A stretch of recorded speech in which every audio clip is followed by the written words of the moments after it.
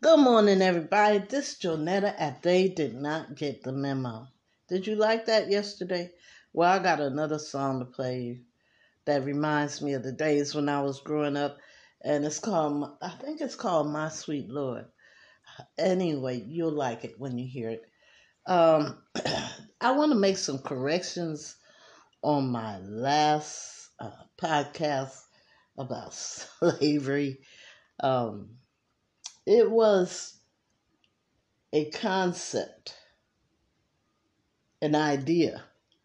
And to give you a little brief background on African history, there's a door in Africa called the door of no point of no return, and that's where the not the slaves, but the Africans were loaded on the slave ships. Um, we were deposited in their trip to the mainland here in different places.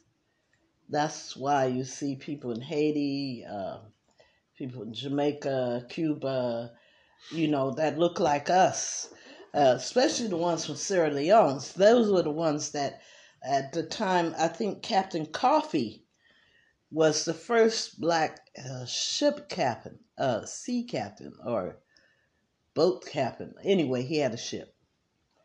And there was a time when they gave us the option to go back to Africa, and a lot of us went to Sierra Leone.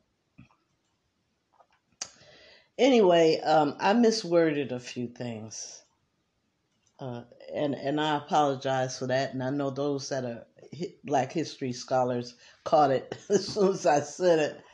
And I listened to my podcast after it was produced, and there was a couple of things that I want to apologize for saying because it's not accurate.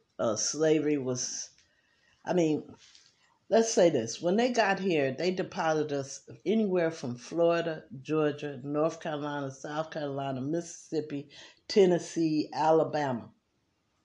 Those areas, the concentration of us.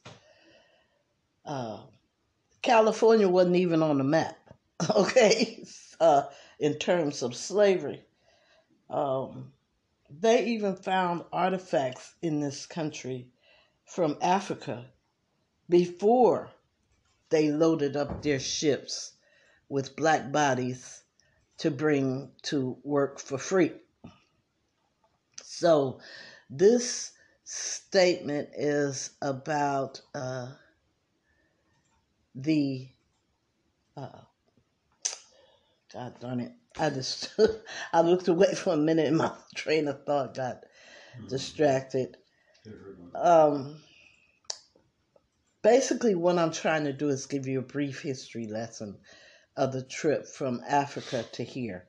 And I know I made some corrections on the locality of the blacks that were brought here.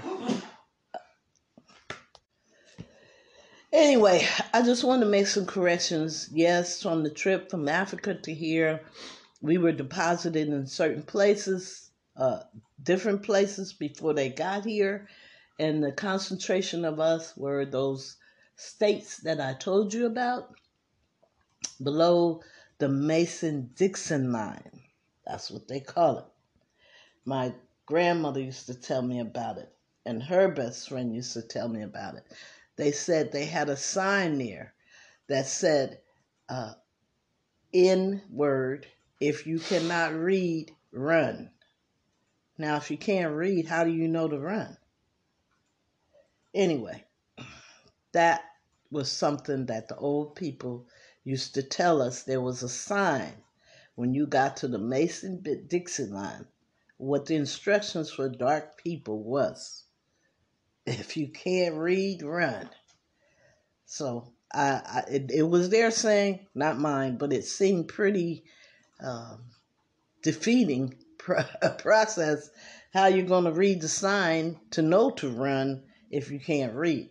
And I told you yesterday that people who were teaching us to read got anywhere from punishment to death, because there in no circumstance did the people who brought our ancestors here want us to know how to read? Um, it was pretty brutal. And I hear young people say, "Oh, I wouldn't have took that. I'd have ran away." Well, where you gonna go? Your skin is black. The country has all white skinned people. Where you gonna go? Ain't nobody gonna give you no job. That's what how unintelligent our youth. Well, maybe they would have rather to die than to be slaves, because a lot of them jumped ship. You know, when they got them on that ship, if they could get away, they jumped ship, and naturally they drowned. But rather than to go into bondage, they died. Anyway, there's so much. It's so much history of our journey from there to here. When these people say that they're giving reparations, apparently these people know nothing about Black history and the journey here. I studied it in college. My professor was married to one of the leaders in Africa, ambassador. When they put Americans out of Africa, she came back here to the States and relived her life. So I have almost firsthand information on how this thing works. I didn't know they said there's a Nile. Did you know there's a blue Nile and a white Nile? Did you know that? No, you didn't. See, you need to study a little bit more about our history, because they don't want you to know we have a history. But I digress on that. The point is, it's up to you to be proactive in learning about your people and how they came. Because nobody's going to force it on you, and nobody's going to just literally give it to you. So, anyway, I just want to make a correction about the placement and the journey here. I said some things. I got really excited, about the punishment that was given to us for nothing, as little as learning to read. There were feet cut off for those that tried to run away, hands cut off, uh, organs cut off. Um, Jesus. I have gnats in my house. Please forgive me. And a lot of atrocities. Pregnant women hung up in trees and their bellies split and let the baby hang out by the umbilical cord. We were brutalized, you know. Um, there's so much I want to share with you about our history, but I don't have enough time to do it. And I'm just making a correction from yesterday, because it wasn't as simple as I said, but the punishments were definitely happening for something as minor as learning to read. All right, I'm playing some music, and I'll talk to you tomorrow. Tomorrow's Friday. Yeah. Okay. So, hold on. I'll get the music for you.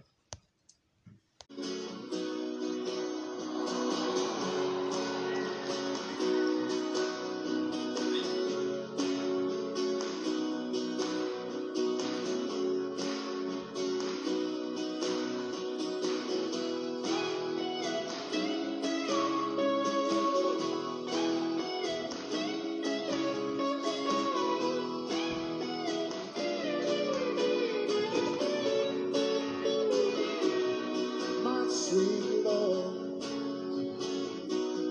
oh my Lord, my sweet Lord, I really wanna see you,